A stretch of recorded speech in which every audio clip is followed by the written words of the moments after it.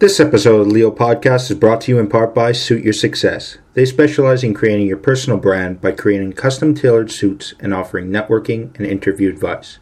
Gentlemen, if you're looking to make a memorable first impression, then a custom suit from Suit Your Success is the way to go. For premium quality, well-fitted suits, visit suityoursuccess.com and use gift code LEO to get $50 off your first custom suit today.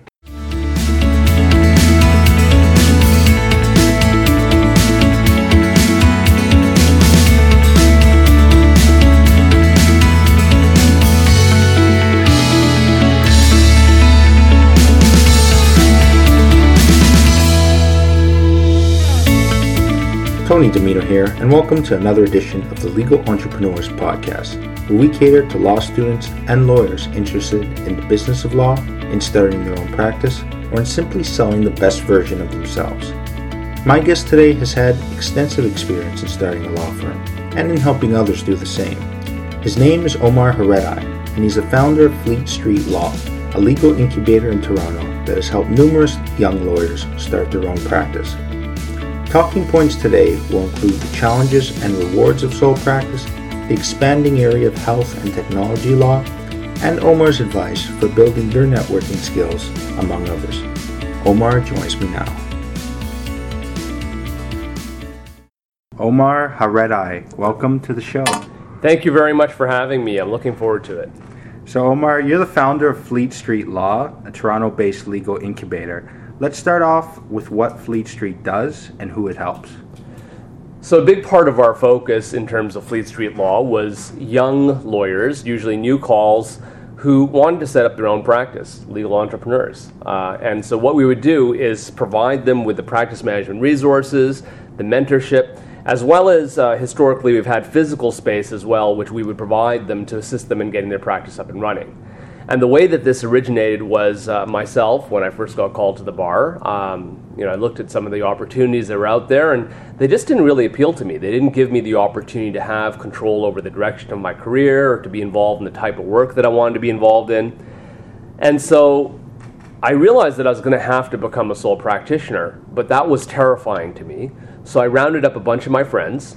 Poulat, as I understand, you guys interviewed last week, so he was involved in this early process as well. We rounded a bunch of my friends. I said, look, how can we do this in a way that doesn't attract liability, so I'm not getting sued for your mistakes, you're not getting sued for my mistakes, where we don't have to have our finances intermingled. And so we came up with this concept of a legal incubator where we would help each other out.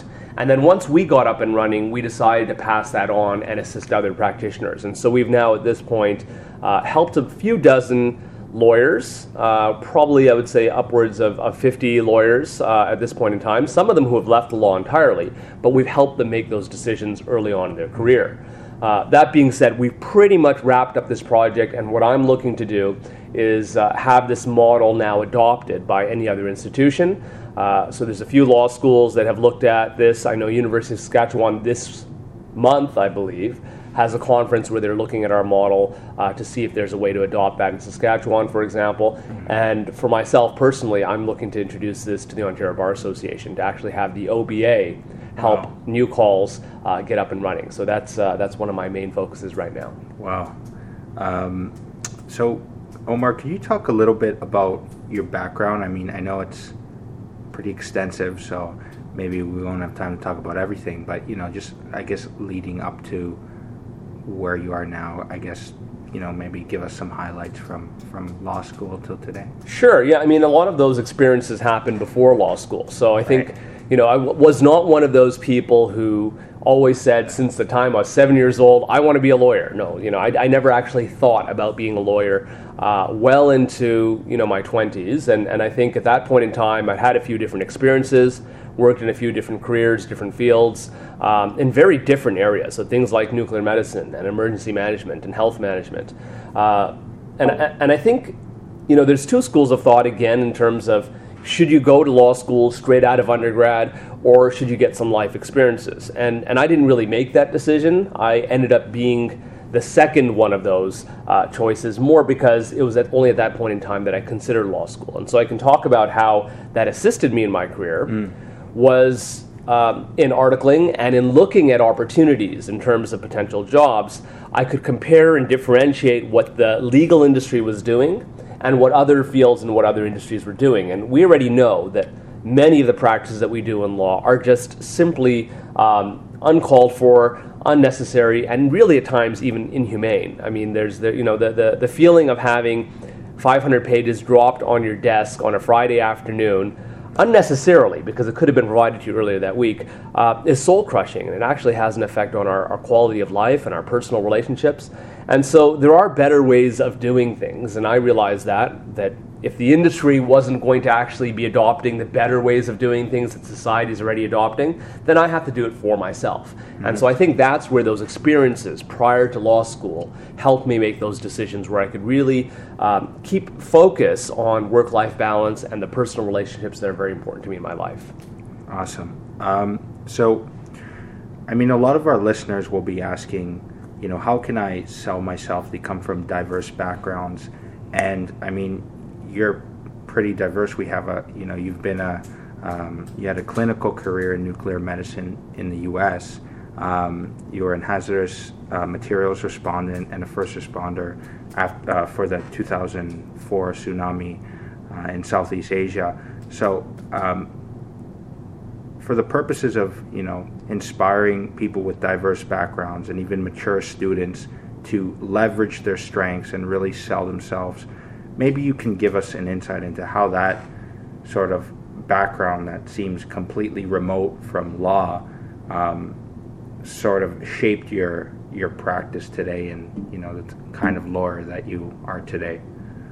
Certainly. I mean, I think it's really a choice that all young lawyers have to make, is that either you start from scratch, which is often what you're doing when you're going to a larger firm context, and they're telling you what you're going to do. They're telling you the kind of person they want you to be. So that's one option. It is a career path, and there's nothing wrong with that career path, especially for individuals who may not know what it is that they want to do. That being said, if you do have other experiences, and I had colleagues in law school who were former police officers or former Mounties or former military people, former entrepreneurs, former bodybuilding competitors and stuff like that. So these different life experiences simply, if you choose, allow you to have other opportunities. It may not be a direct opportunity. I mean, I'm not necessarily using nuclear medicine in my day-to-day, but my experience in managing, positron emission tomography services, PET services, which was in millions of dollars, which required all kinds of logistics and planning and scheduling and communications with different parties, that administrative background, that management background, if you will, allows me to manage them with the way that I operate and the way that I interact with others all the time. So there's this concept of transferable skills that we see frequently between any type of life experiences that you want to do and using it in the legal practice. Great.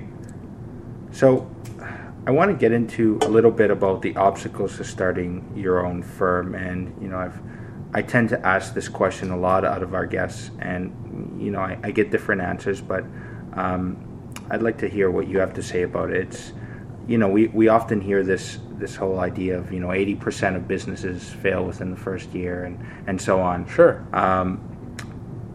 And we have here these highly educated professionals, but still it can be difficult and risky. So can you maybe, expand a bit on what the obstacles are to starting your own firm, and how the legal incubator that you run sort of tries to alleviate those obstacles? Sure. I think, obviously the first obstacle would be expenses, but as my friend Poulad said to us when we first graduated law school, all you really need to start a law practice is a computer. Laptop, exactly, a laptop and a Law Society ID, right? So I still remember that he said that way back then. And it's generally true. So you can start out like that. You may not be able to pay the bills. And I think that's the bigger concern, is that people are saying, well, I have a student debt that I have to pay down. I have my rent I have to pay. So it's not as simple, I think, as just saying, okay, I'm going to have one file, and then in 2019 I'll take on two files. It's just not going to pay the bills. And so what I often suggest for many young lawyers who are entering into an entrepreneurship type of practice, that they do what many investors do in the markets, which is have a mixed portfolio. And so you have high-risk investments, and you have low-risk investments, and you have medium-risk investments. And I think in our lives, we can do the same thing, where we have some aspects of our income that are more stable and predictable, and others that are more volatile. Litigation, by its very nature, is volatile. For any litigator will tell you, January and February might be great months. March and April, there's not a single dollar coming in. So you can't really plan for that because it's unpredictable as to when you're going to get settlements and when new files are going to come in. So you need to have a certain amount of cushioning, you need to have a certain amount of stable funding that's coming in from some source or another, and it may even be through investments. So there's some of my colleagues now who are very entrepreneurial. They maintain a legal practice, but they're doing, for example, property management on the side. So they manage, half a dozen properties, multi-residential units, and handle the landlord-tenant issues as well. So there's a legal dimension to it. And it allows them to have a mix of a stable income as well as the more cyclical income that can come from a practice. So that's an example of doing that. Okay. Very interesting. So this is, I guess it's connected, but we know that law school students tend to be a hardworking, intelligent, and detail-oriented breed. And there's no doubt that these traits sort of will be invaluable throughout their careers. But we often hear of this expression, soft skills or charisma or social intelligence, however you want to describe it. And in short, it's the ability to successfully build relationships and navigate social environments. So how important is this skill not only for an entrepreneur, but for the lawyer, in your opinion and in your experience? I think social skills or emotional intelligence, if you want to phrase it that way, is just important in life. We all develop it to varying extents, and I think the point is that it's not something that we're born with, so we develop and augment it all the time. I'm not sure that law school necessarily teaches that, and I think almost paradoxically, there are some aspects of our profession where people are actual sociopaths. And we see this in some aspects of litigation. We see it in some aspects of the big firms as well with the transactional work. They can be very, very competent at what they do, but they are absolutely horrible to work with. They actually don't have the people skills. And for some reason, we've created environments where these type of people can prosper just because they have some of those technical legal skills. I think they're missing out. The firms that operate in that way are missing out because they're not keeping in mind the additional stress, the impacts of those health on other individuals who have to work with those people, as well as the attrition that we see because people leave these firms simply due to prolonged contact with those types of individuals. So I will say that as important as it is, there is a way that for everybody to make their way in the legal profession and find a way to be successful. But in terms of the model that I think is most fulfilling and allows you to be happy, certainly it's very much about relationships. And I think the biggest challenge that people have in terms of setting out independently as a lawyer is the lack of social supports. They don't necessarily have the colleagues or the people down the hallway that they can knock on the door and ask questions about. And so that certainly is a challenge. And I think one of the main solutions that I propose for that are the professional organizations, and I've been a huge proponent of that. The OBA is simply the largest organization that we have in Ontario, and because of its size, it probably does have the most amount of resources that are available for those who are looking to utilize it. And so I'm a strong proponent of being involved in those types of things because it'll provide and supplement in many ways those social supports. And I think I can say that I have never had a question or a challenge in practice where I couldn't pick up the phone and call someone, simply because the more that I was involved in volunteer or social types of activities within the legal community, the more people were willing to invest in my career. And so it was always a two-way relationship. And I think I'm very fortunate to have the people who have invested in me in over the years, and I hope to do the same for the future generations of lawyers as well. Right. And Omar, I know you fought very hard to keep the students their OBA membership. We have a free membership with the OBA. So listeners, there's no excuse here. That's funny. I'm not sure how you knew about that. But yes, when I was on the student division executive, the OBA initially had a 3-year pilot project for free OBA memberships, and that pilot project was going to expire. And so on the student division, we really did fight for it. And we said, look, the students are the future of the OBA. And if we don't keep this free, we risk not engaging them. So it's something that I think we need to do more of. But you're right. For a free membership, I can't imagine why every law student doesn't sign up for the OBA and use it to whatever extent it's useful for them to use. So, I mean, I guess I'm teasing some law students here, but, there's some that are just, I guess, introverts, right? They're skilled at certain objects, certain things, and, I guess being social is just not something that they're very comfortable with. So, I know many people who are natural born introverts, but they still have that social element to their lives, and they're very good at it. So would you have any advice to those of our listeners? Certainly. I don't know if you were a natural born introvert. I actually am. That's why I'm laughing a little bit here, because nobody believes me when I say this. I am actually an introvert. And so the psychological definition of an introvert is someone who actually likes to be by themselves. And I am as much as I am incredibly social and I go to tons and tons of events and people see me all across town, at the end of the day, I really enjoy my solitude. It's when I'm by myself that I'm able to reflect on things. I often come up, with solutions to legal problems simply by, being by myself and going for a long walk.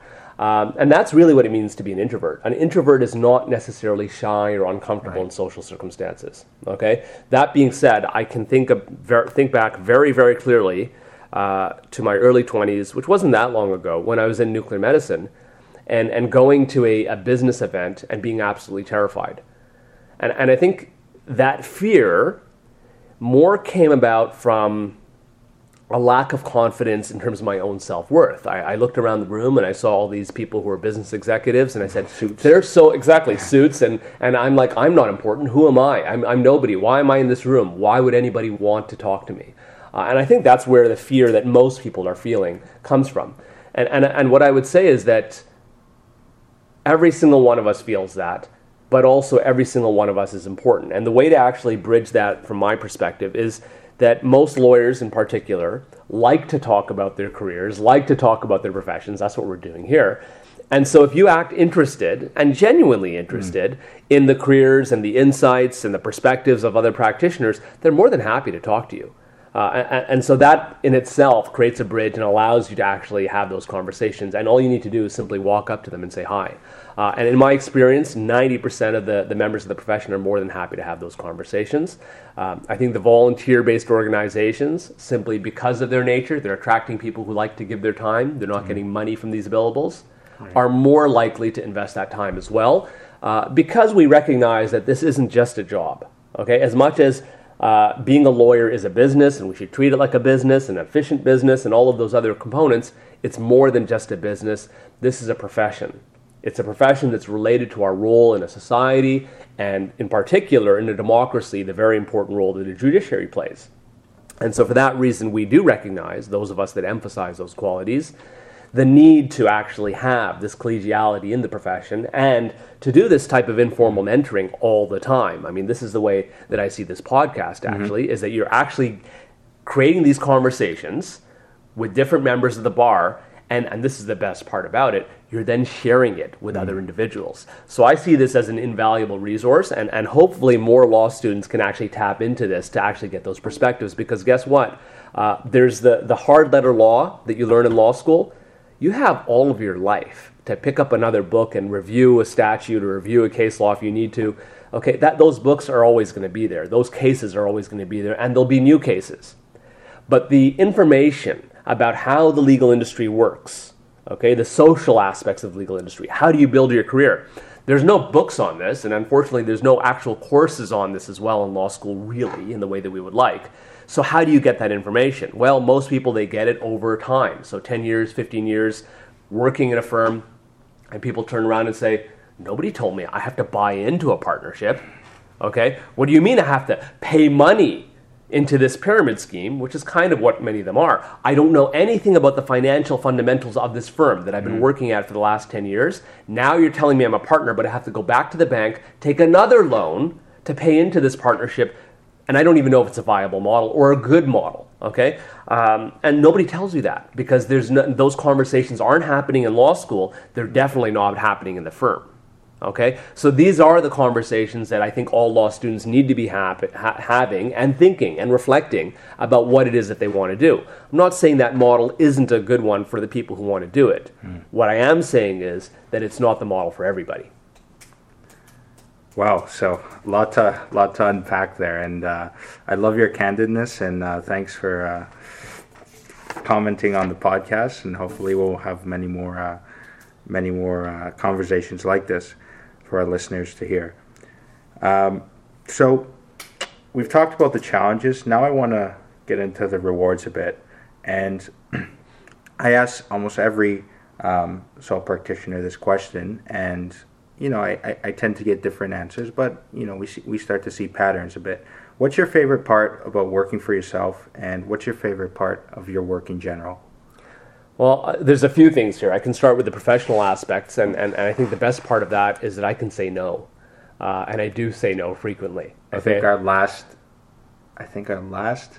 Mike Hook, he was on the podcast. I think he said that exact phrase. And wow, okay. So some major patterns here. Yeah, well, I think you're going to see those patterns there without question, because in a firm context, if you're provided a file as an associate, guess what? You can't say I don't like this client, or this file isn't interesting enough, or I'm just have too much work. You can't say that. So the control, which you only really get in terms of other contexts once you make partner, and even then you don't have full control because you have to answer to the other partners in terms of your billings and how much business you're bringing in. But the absolute control that you have in sole practice is what makes it the best thing in the world. Okay? And it's not just the control in itself. Yes, that allows you to pick the files that you want, it allows you to work as much as you want, take time off when you need to. It's what that allows you to do. And I think millennials in particular, which I'll still include myself in, have, from my perspective, the right approach. As much as millennials are, they're bashed in the media everywhere, I actually think that they've realized that, working for a company for 30, 40, 50 years, and then they fire you, because this is what's happening with, in society generally, and nobody thinks twice. Or, you're working in a law firm your entire life, you drop dead of a heart attack, and the very next day there's an ad in the ORs for your position, right? Nobody's actually that invested in you on an emotional level in your professional career. So what is important in life? And I think that's the reflections that we have to have. At least for myself, my married life, I haven't been married long, but my wife and spending time with her is by far an absolute priority. And I said this before, but the relationships in my life is what gives my life meaning. Law is without question. I'm almost geeky. I'll admit that. I'm geeky about the law. I like reading case law. I like thinking about the law, and it's fun for me. And I think that's the way it should be. But as much as I enjoy that aspect of the law is not my life. The law doesn't define my life. And I think this is something that millennials have put their finger on, that there is more to life than just work. And that's what being a sole practitioner allows me to do. It allows me to have a life outside of law.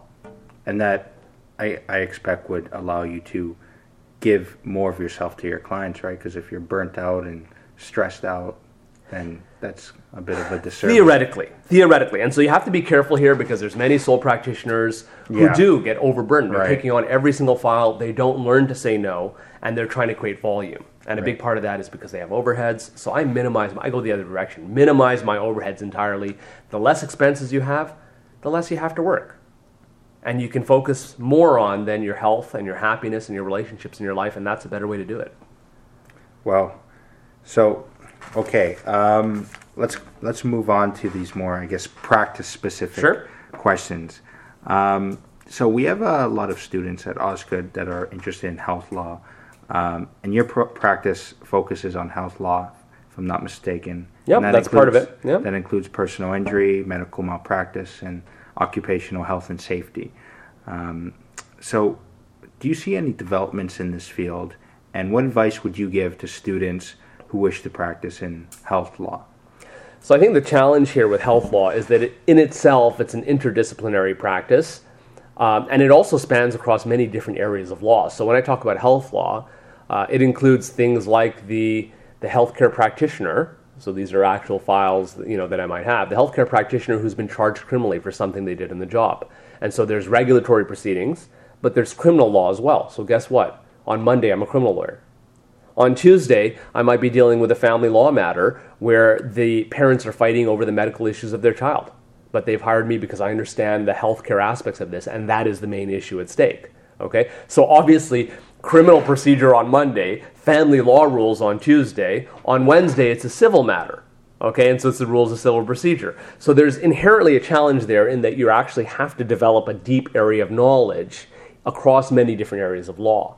But I think what gives me the value added to the clients that I do take on is that I do have an extensive background in healthcare, more so than I would say the average practitioner who might be taking on files like this, and that allows me to service them a little bit better.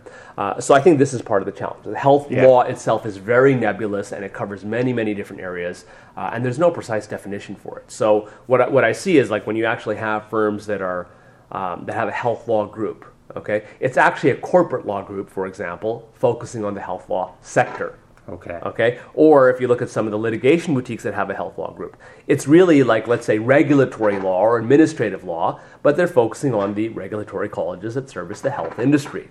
Okay, and so the way I see it is really health law is more of a topic, if you will, less than it is a practice-specific area. Which is it's a pro, but it also can be a challenge for people saying, I want to do health law. Well, what exactly are you talking about there? What I do find is that people who are interested in health law, there is this body of knowledge or this body of information that we all share an interest in, and that gives us some grounds for communication.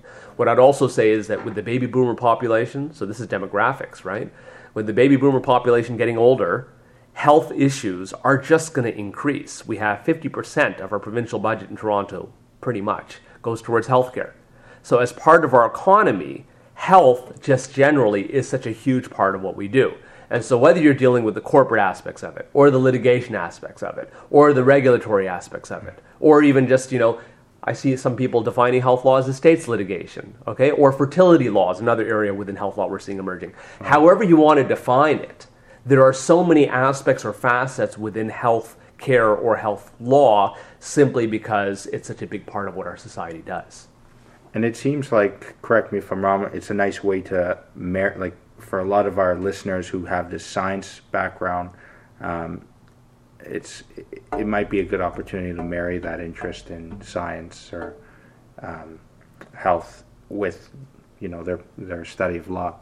It can be, certainly. I mean, I think this is where, on some of these types of files that I've described, right, a lawyer on the other side is trying to make an argument, and I just shake my head because they just don't have the scientific background. So the challenge there is then I still have to bring in expert evidence, but at least I already am halfway there in terms of knowing which experts to get or when the expert evidence is appropriate for a particular file.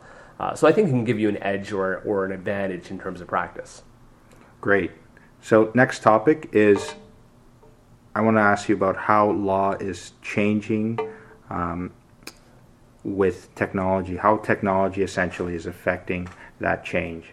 So I know you run a paperless office, and you've also, in one of your articles on SLAW, I believe, right? SLAW? Yeah, on SLAW, yeah. You interviewed and you spent some time with the Suskins, who wrote a number of books. Yep. Tomorrow's Lawyers being one of them.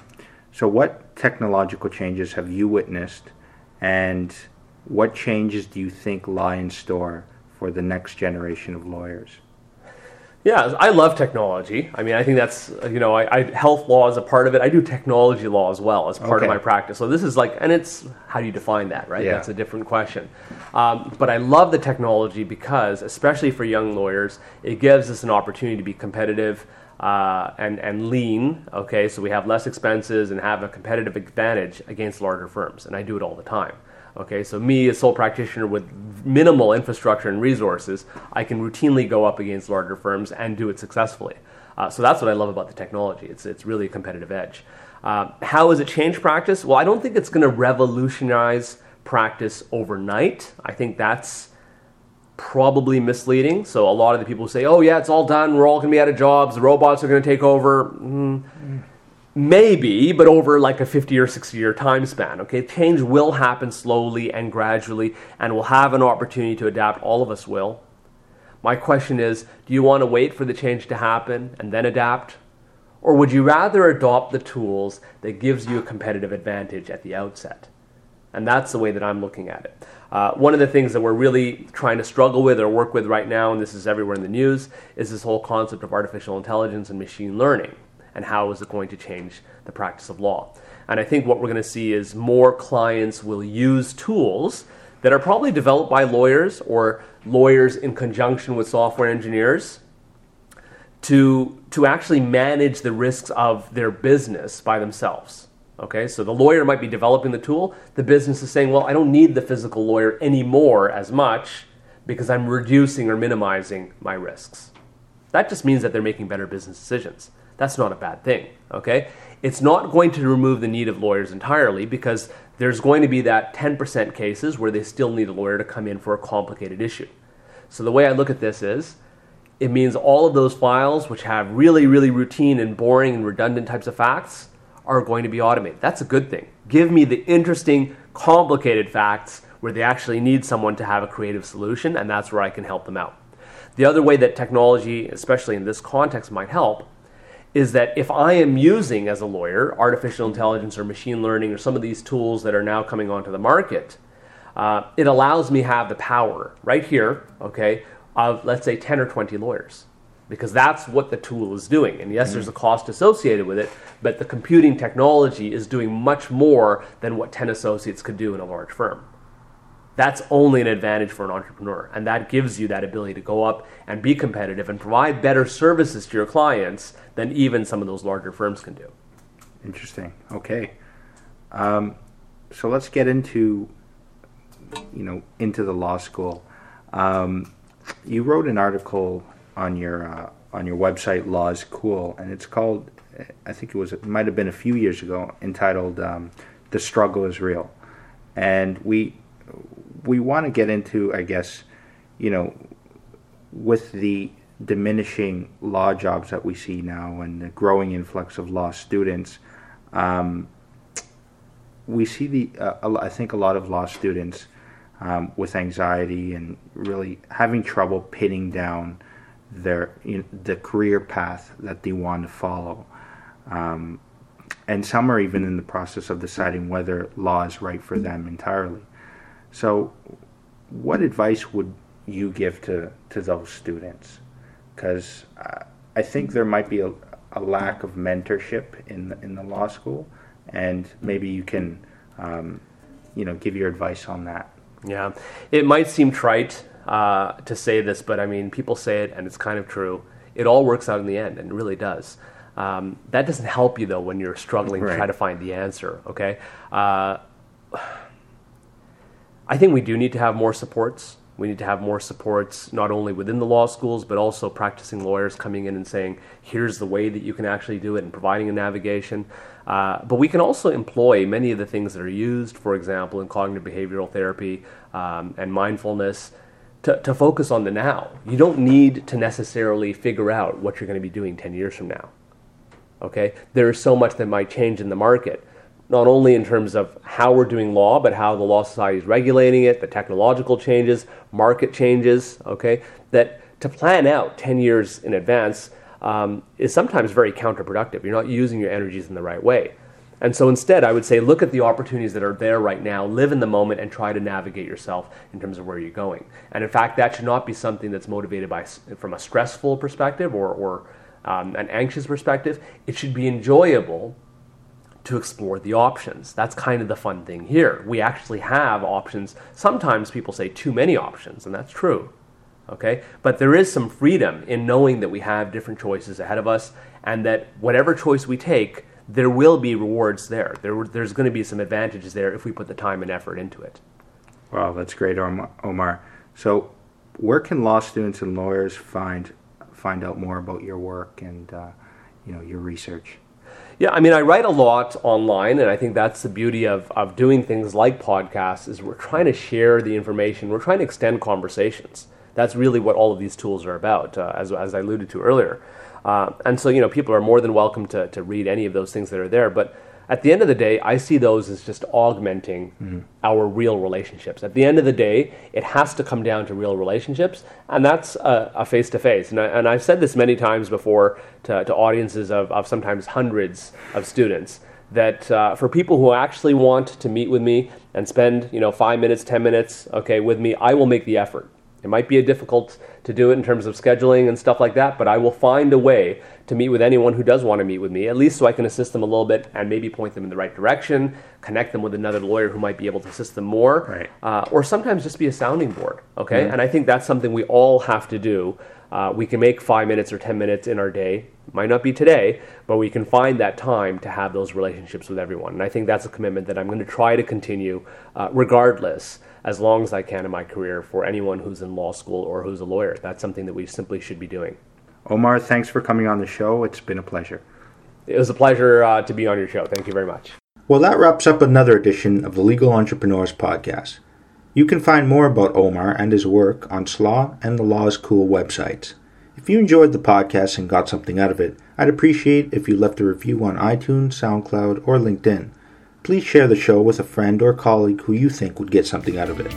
As always, thank you for your continued support, and until next time, this is Tony DiMinno telling you to dare to roll.